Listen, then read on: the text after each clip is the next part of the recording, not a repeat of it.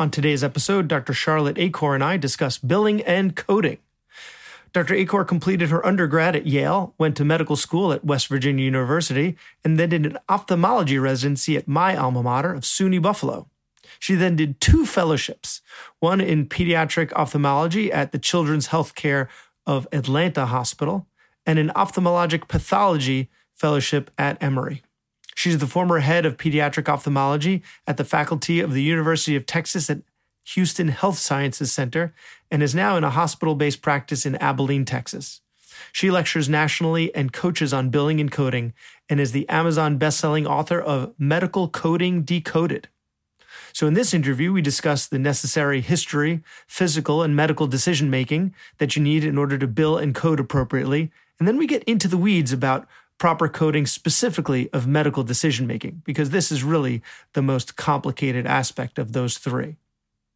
We go through some examples of medical decision-making with diagnoses of varying complexity, and then we get into time-based codes and how to appropriately document for this. We end with the common modifiers and some newer codes that are frequently missed in the primary care setting. Welcome to the Physician's Guide to Doctoring, a practical guide for practicing physicians.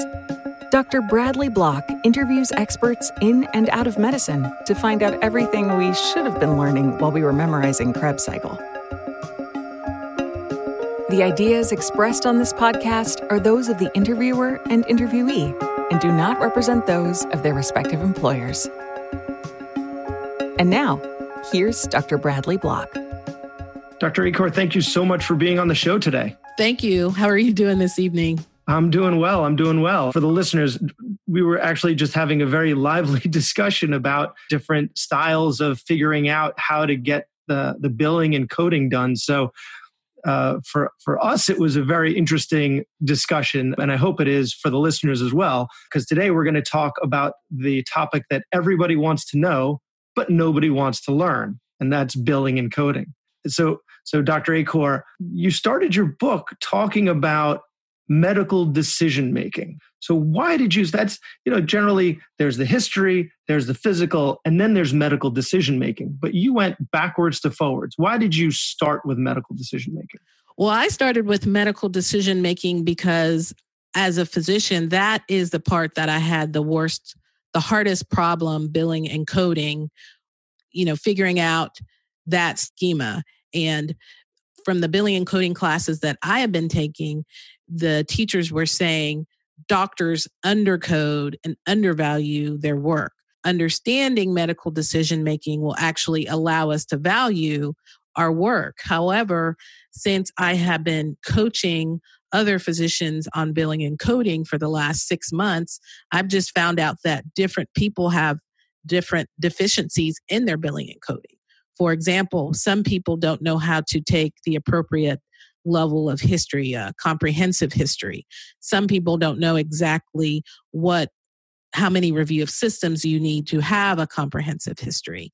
Some people don't know what the examination guidelines that are needed to have that comprehensive examination for the highest level of codes. And some people document very well, but they are unaware of the additional add-on codes that they're able to use that they're already doing and counseling their patients for those problems. They just don't know how to code for those, how to use modifiers to get paid for that work. So the reason why I started my book on medical decision-making was the problem that I've had, but I found out there's lots of different problems with medical billing and coding, and learning the fundamentals and making a commitment to continue to learn and open your mind will make you a better biller and coder, and hopefully, prevent you from losing money in a medical audit. Well, I think for history and physical, that seems just a bit of rote memorization, right? Like you need a certain number of things in the history to bill a certain level. You need a certain number of parts to your physical exam to bill a certain level. It seems like for our listeners, they can just look up the CMS guidelines for the minimum you need for each level and just make themselves a cheat sheet, right? Like a little cheat sheet that they can keep next to their computer so that when they're deciding what code, they can make sure that they listen to the heart and lungs, or make sure that they look in the ear and the nose, or make sure that they did those things that's commensurate with the complexity of the medical decision making. You'd think that, but I think billing and coding training is somewhat lacking in residency. Or I remember as a medical student, they tell you to go and interview a patient and write things down. But I don't remember it being very explicit saying, well, when you ask a patient about their chief complaint, you need to make sure that you know when it started. You know when it started. Are there any exacerbation factors, duration, onset? So I think as medical students, we all took a history and we probably had a lot of those elements written down, but in practice, you have your assistant do that. So if you are just reviewing what your assistant has said, you may not have that written down. And like you said, not everybody has that cheat sheet. So yes, that's something that's very easy to correct, but it's not always taught. And the same thing with the physical examination, because just because you can do the examination doesn't mean that it's pertinent to your problem. The heart of billing and coding, and when you get into the established codes, is really that medical decision making. Yeah, I think what you're saying is you can't get blood from a stone, right? So if you're seeing someone with some very simple problem, if you do an extraordinarily extensive history and extraordinarily extensive physical exam, because you only need two out of three of those things to match up to get your code, and then the problem is very simple, you're doing exactly that. You're getting the blood from the stone. So you really need your medical decision making to the code. I've seen it happen the other way around too. People go to doctors and they're sick. For example, I had an opportunity to work with maternal fetal medicine doctor, a high-risk doctor, right? People who go and see the high-risk doctor, they're referred to the high-risk doctor because they are high risk. So the high-risk doctor is doing examinations that have that moderate medical decision making. Who knows, even that high complexity medical decision making. It's time for your baby to be delivered tomorrow, right?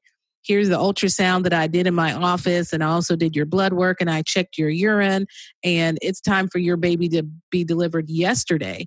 But if their history isn't of the complex variety, if their examination is not of the complex variety, when those patients are sent to that doctor and they're not billed as consults, that physician is leaving money on the table. So there are a lot of doctors that undercode. You think, oh, well, there's all these doctors who are overcoding, like you're saying, trying to make something that's very simple complex. I don't really think that's the case. I think that doctors are taking care of complex medical problems, and all the elements need to align to be able to get paid maximally for their work. Oh, no, just don't misunderstand me. I think the majority of the time people are probably undercoding rather than overcoding. I think I was just trying to interpret your statement of, the medical decision making really needs to be kind of the captain of the ship. You can't have a very simple problem and then inflate your code. But probably what most people are doing is they're afraid of overcoding,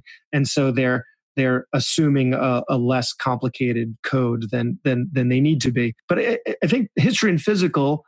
Well, first for our listeners, and tell me if you agree or you disagree. If you're billing at a certain level, you need, and it's a new patient, you need the history, the physical, and the medical decision making to all match up. Yes. And if you have one that's lower than the other two in terms of the code that you can bill for, then you have to round down to that lower code. If it's an established patient, now you only need 2 out of 3 of those things. So between history, physical, and medical decision making, only 2 of those things need to match up. So if you have a very complicated medical decision making, very complicated history, the physical doesn't matter, and vice versa.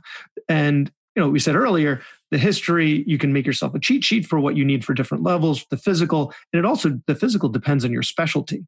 So, what is considered a complex code code for physical exam for an ophthalmologist is clearly going to be different from an otolaryngologist because they're not asking you to do a mirror exam of the larynx and assess the hearing, right? So that's something for one of our more complicated physical exam codes. So just have to memorize that. Let's get into the weeds a bit with the medical decision making, right? Because that's really where the meat is. Can you just give us an outline of how you arrive at a code for medical decision making? I usually like to choose so there's 3 columns. I like to focus on the third column last. So the risk of complications or morbidity and mortality. I'm going to give you a couple examples. I'm an ophthalmologist.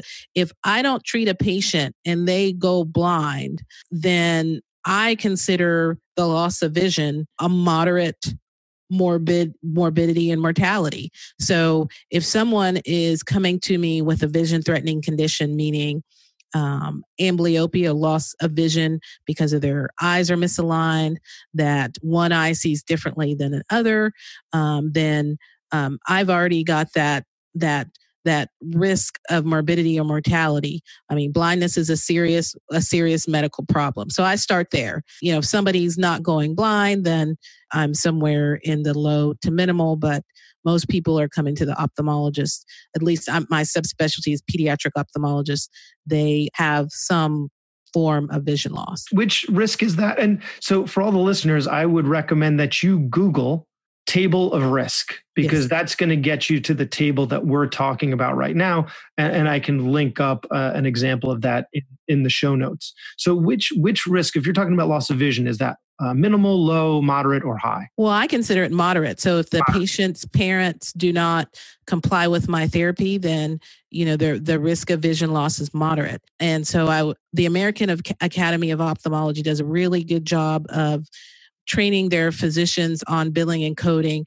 And they just talk about how ophthalmologists really undervalue their work. So the difference between moderate and high, especially for an ophthalmologist, is a high risk is if somebody has a ruptured globe or retinal detachment or really high intraocular pressure that really needs to be treated emergently.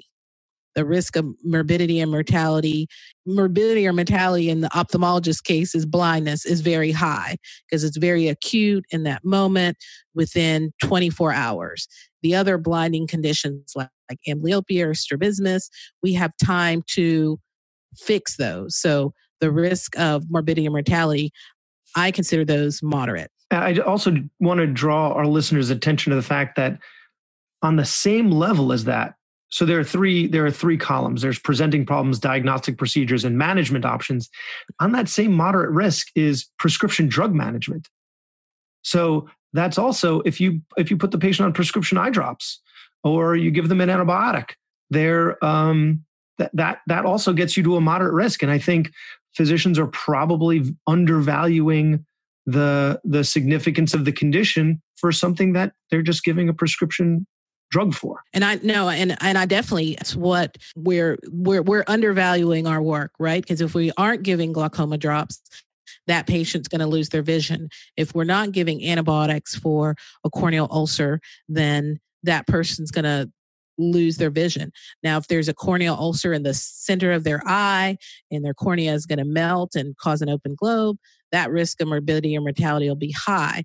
But the corneal ulcer, the glaucoma ophthalmologists or medical doctors, and they're dealing with a lot of blinding conditions. The moderate complexity medical decision-making schema should be able to be obtained. So first, I like to start with the column of the risk of complications and morbidity and mortality.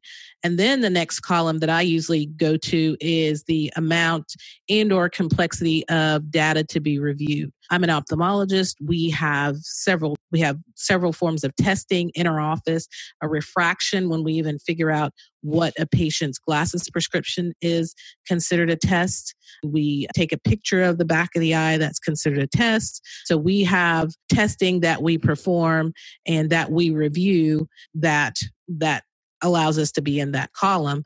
And then the same as, a primary care doctor who is performing an EKG on a patient, who's getting blood work on a patient, who is reviewing their patient's chest x-ray, who is going to order a stress test, that's where you, in that second column, the amount and or complexity of data to be reviewed is where you would get that moderate number or letter in that row to go across with your medical decision-making capacity. Or medical decision-making. So you need 2 or 3.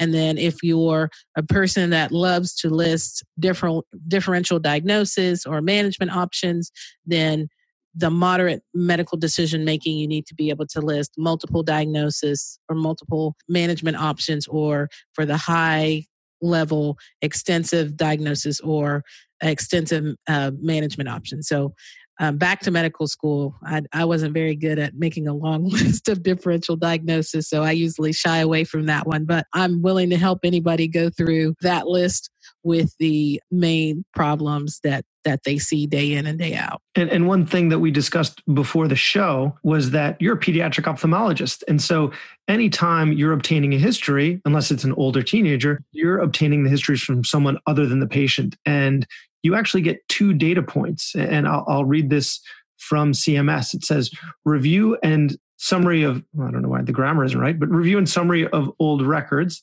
and or obtaining history from someone other than the patient, and or discussion of case with another health provider and documentation of relevant findings. But in that is obtaining history from someone other than the patient. So if you have a patient with confusion or dementia and you're obtaining the history from a caregiver, or if you have a child and you're obtaining the history from a patient, you already have 2 data points.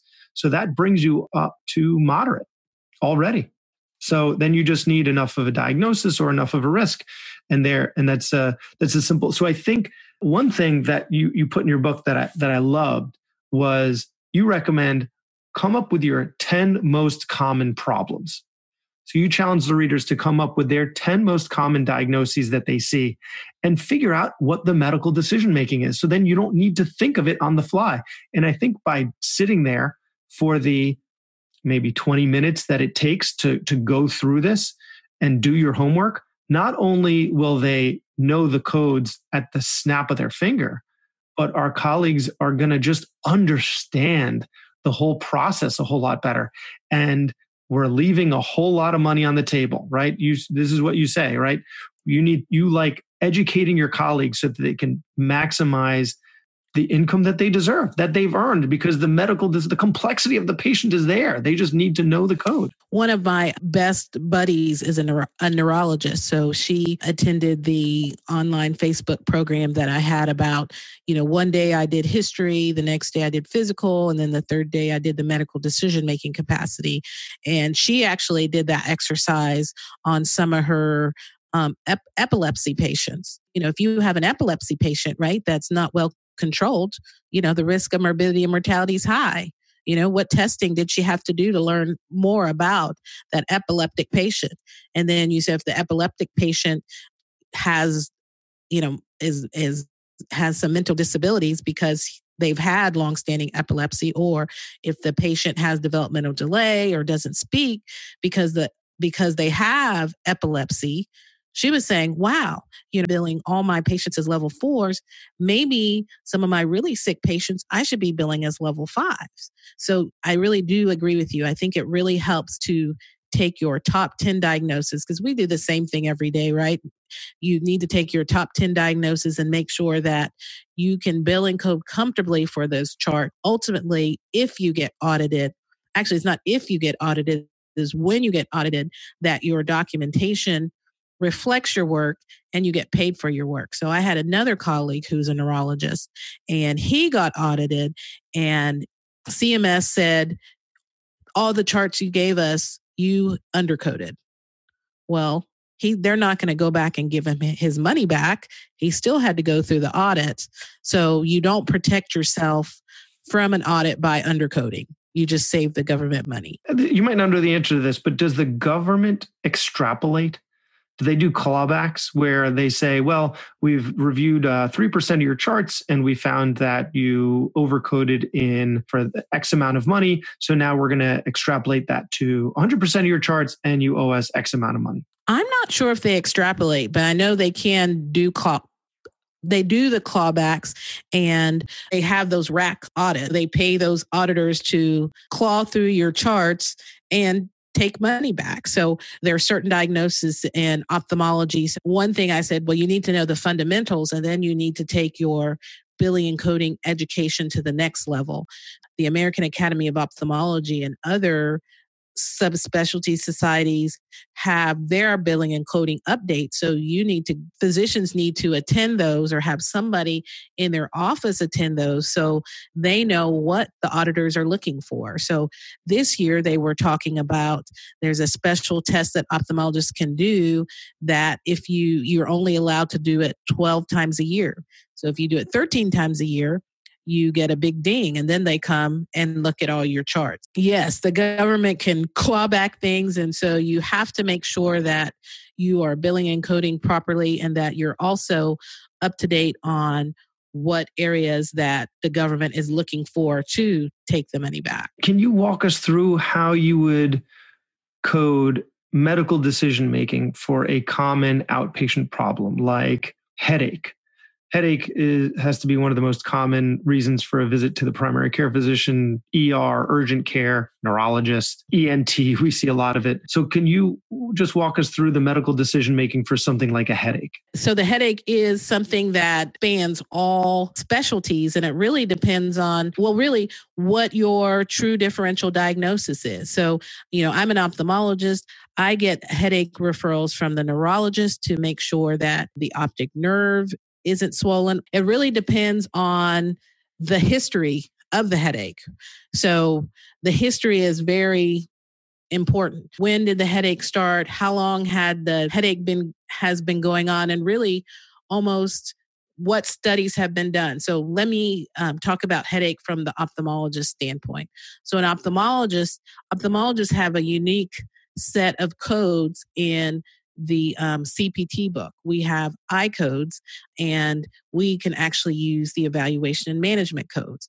Ophthalmology, the evaluation and management codes are a little bit more stringent for us to use if there are really no abnormalities found. A lot of times patients are sent to the ophthalmologist for headache and nothing is found. They don't need glasses. Their eye has the perfect structure. So an ophthalmologist would actually bill that as the I code, where if they were going to bill it in the evaluation and management system, it would be low complexity, right? So there's the risk of morbidity and mortality is very low for that headache because the ophthalmologist was asked to look at the eyes to see if there was anything linking the optic nerves or increased intracranial pressure to the headache.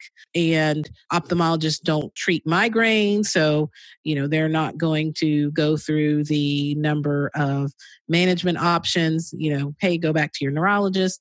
And usually when the ophthalmologist examines somebody with a headache, a CAT scan or MRI may or may not have been done. So a headache for an ophthalmologist, may be a low complexity or a level 3 new patient exam unless they see swelling of the optic nerve, and then that could be a serious condition which would increase the medical decision-making capacity to moderate, because pseudotumor cerebri is a really serious condition where increased intracranial pressure shows up in the eyes and it's a cause of headaches. And I think that goes into that table of risk presenting problems.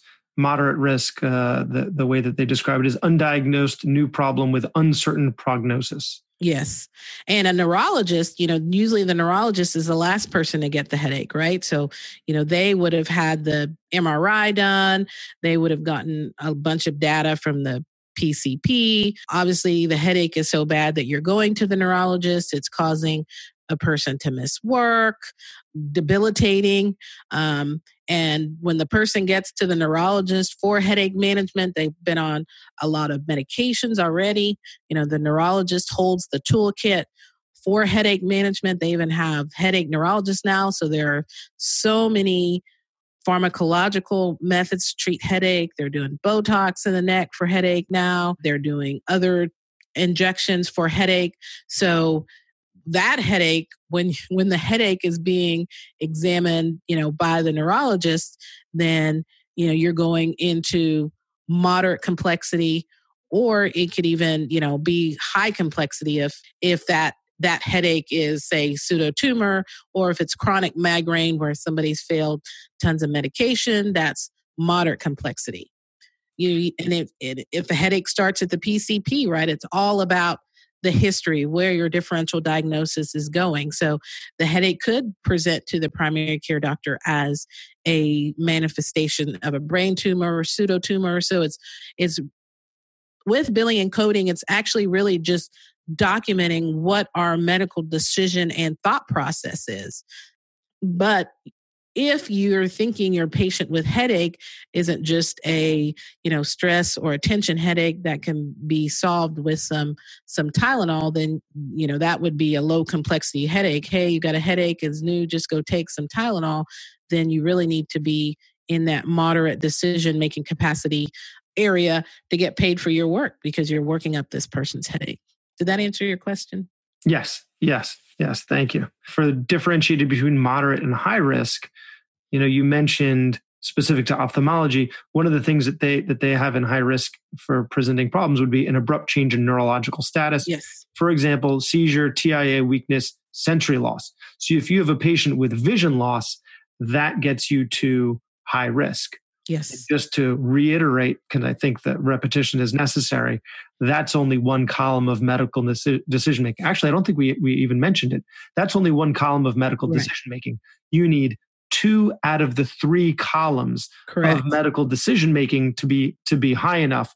Otherwise, you need to round down. If your risk is high enough for a 99215 and your data is high enough for a 99215, it doesn't matter what the first column is.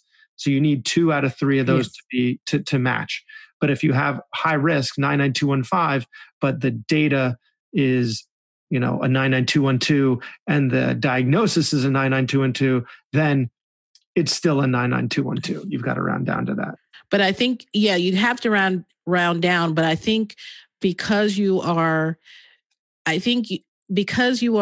if the risk of morbidity and mortality is high, so we're saying, like you said, that change in mental status, that what is the management options for that change in mental status? It's not minimal. It's not limited. It's like, it's probably multiple to extensive. So almost if you have an illness that is acute and is serious and needs treatment, then your management options or your number of diagnoses are almost going to be multiple or extensive. So it's almost like that. Yeah. I mean, you're not going to have someone, basically, if you're 99215, this patient could be dying. Right. So there's never going to be a circumstance where that patient is billed at a 99212. No, I was just using it as an example to just clarify that you need 2 out of 3 of those columns to match. Yeah. I again, this is where doctors may be undervaluing their service. Yes. Yeah.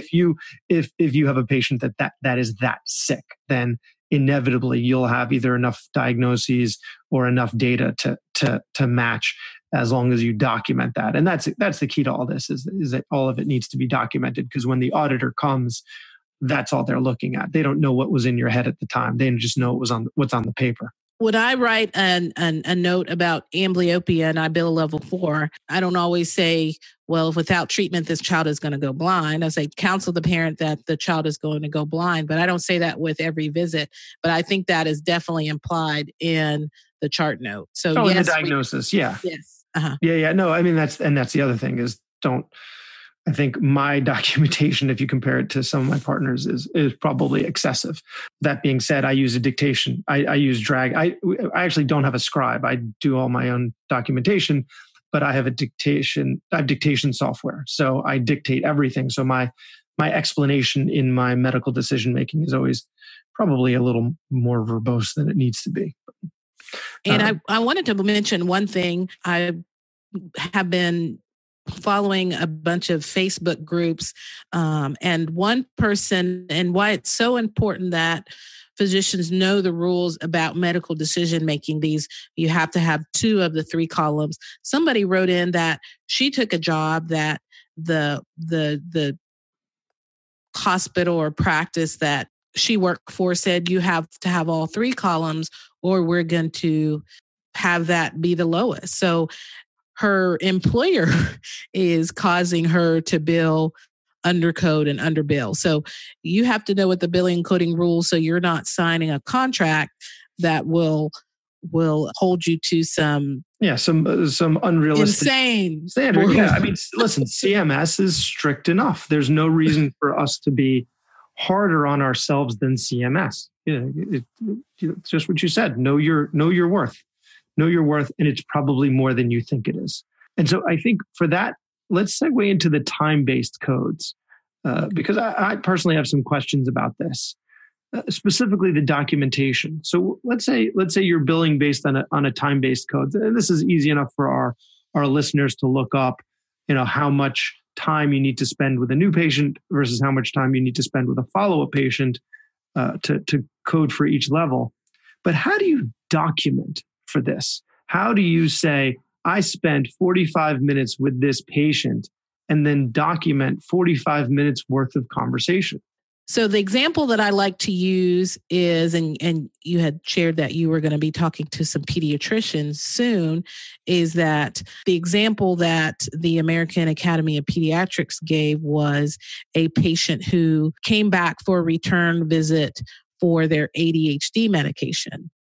Well, when the return visit happened, the mother came when she wasn't at the first visit.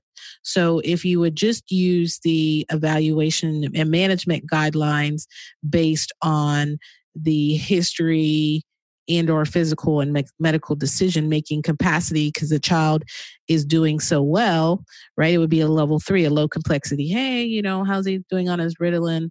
Oh, great. Okay, well, wonderful. Keep his Ritalin, right? That would be the level 3. But the pediatrician had to go back and, re-counsel the mother. Well, this is why your child is on Ritalin. These are the things that you need to look out for. This is a Ritalin holiday. This is what we'll do in the summer. So basically, when a physician bills based on time, they have to put whatever history they did, if they did an exam, and talk about what they counseled on. So that pediatrician could say, I had to counsel the mother on why the child was on Ritalin, what side effects to look out for, answered all her concerns and fears about the medication, talked about a Ritalin holiday, and that visit took 45 minutes. Is that time, does that include the history and physical, or that time is only for the counseling portion? So when you bill based on time, half of the time has to be spent counseling. A level 5 established code has to be 45 minutes long. So half of that 45 minutes has to be spent on counseling. So, the doctor could be talking to the mother for 30 minutes about the Ritalin. She's crying. They consoled her. That is a 45-minute visit. The doctor has to explain what took 45 minutes when that visit should have just been a quick established visit. But the doctor can justify that level 5 code based on time if half of that 45 minutes was spent on counseling, but he just can't say, well, I just counseled the patient about their ADHD medicine. He or she has to say what they talked about for the 25 minutes, half of that time-based visit of that medication management. Okay, so you can bill for a 45-minute long visit if half of that time was spent, if at least half of that time was spent counseling, because you're effectively being paid for the counseling. Correct. Okay. Could we talk briefly about some of the modifiers that you have found that people get tripped up on? Do you have any favorite modifiers or least favorite modifiers? Well, I think, the modifier that everybody talks about is modifier 25. It's, doing 2 different evaluation and management codes, meaning a visit and a procedure. In the case of primary care doctors, doing a wellness visit and a sick visit all at the same time, and the challenge of being paid for both of them.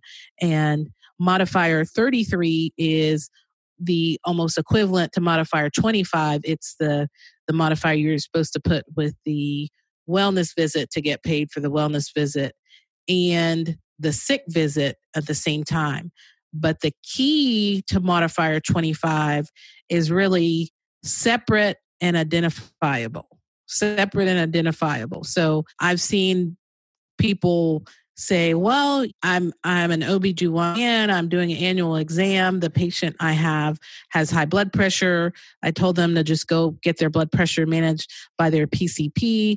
And I've heard that people try to bill for the woman's annual wellness visit and an evaluation and management code.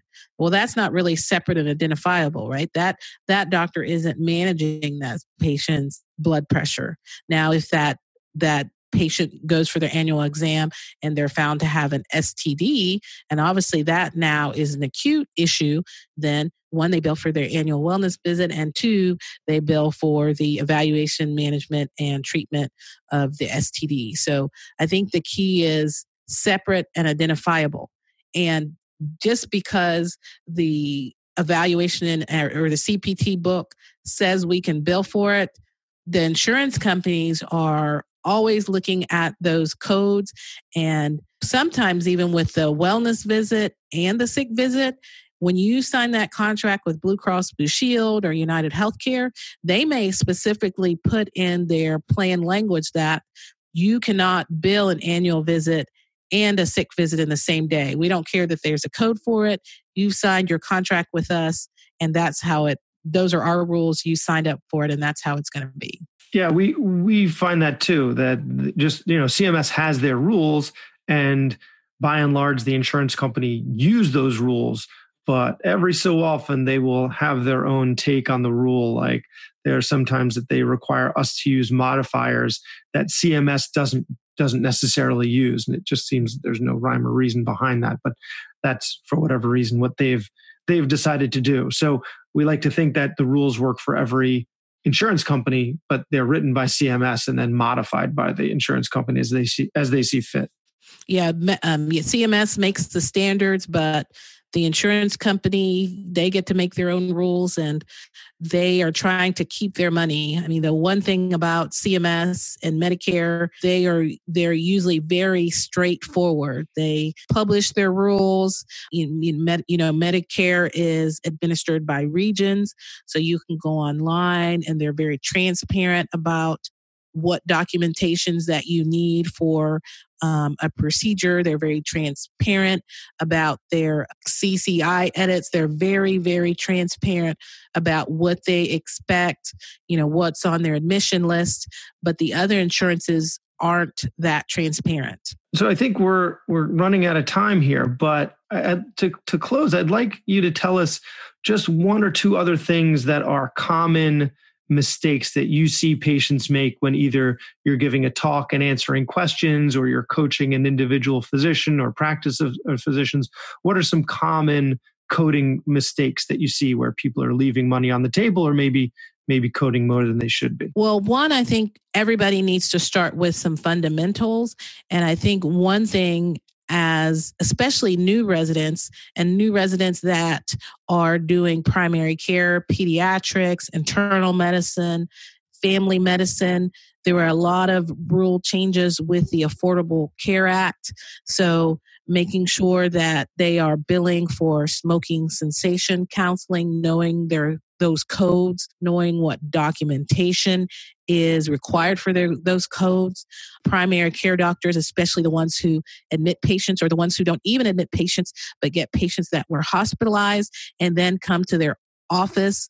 CMS and Medicare have special chronic care codes, transition of care codes, that if physicians aren't using these codes and putting these systems in place to get those patients phone calls made and procedures in their practice, they're losing money. So really, I don't know in residency where they are telling new physicians, hey, there are all these additional codes in addition to the evaluation and management codes that you can be billing for. Smoking cessation, depression evaluation, chronic care codes, extra time, transition of care codes.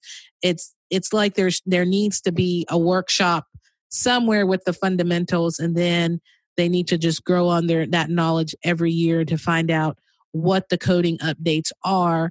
And when physicians figure out how they're paid and what they're paid, then they ultimately, I hope they become better advocates of being active in their medical society, talking to their legislators and say, hey, this is the hard work I'm doing for your patient, my patient.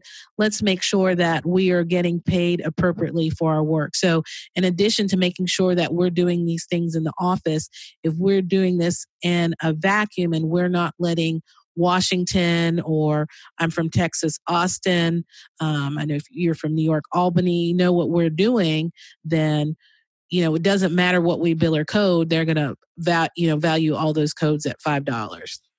And that actually brings us to season 1, episode 2 with Jennifer Tassler, where she taught us how to get involved in advocacy. What is the minimum involvement for the highest return on investment? So you can get involved in your specialty society, advocate for your profession to make sure that we are being compensated appropriately. So after you finish this episode, definitely circle back to that one so you can learn how to effectively advocate for our profession. Dr. Achor, this has really been very informative for myself, and I'm sure for the listeners as well. Where can people find you online? You can find me online. My website is www.drcharlottemd.com. I use the same handle on Facebook, Instagram, Twitter, Dr. Charlotte MD. And you can get my book online at www.medicalcodingdecoded101.com. And it is a quick read, a very understandable book. And for not that much time, it'll probably help you boost your income quite a bit so that you can start coding more appropriately and get what you're owed. So once again, Dr. Achor, thank you so much for your time. It's been very informative and a pleasure. Oh, thank you for inviting me. I really appreciate it. That was Dr. Bradley Block at the Physician's Guide to Doctoring. He can be found at physiciansguidetodoctoring.com or wherever you get your podcasts. If you have a question for a previous guest or have an idea for a future episode, send a comment on the webpage. Also, please be sure to leave a 5-star review on your preferred podcast platform. We'll see you next time on the Physician's Guide to Doctoring.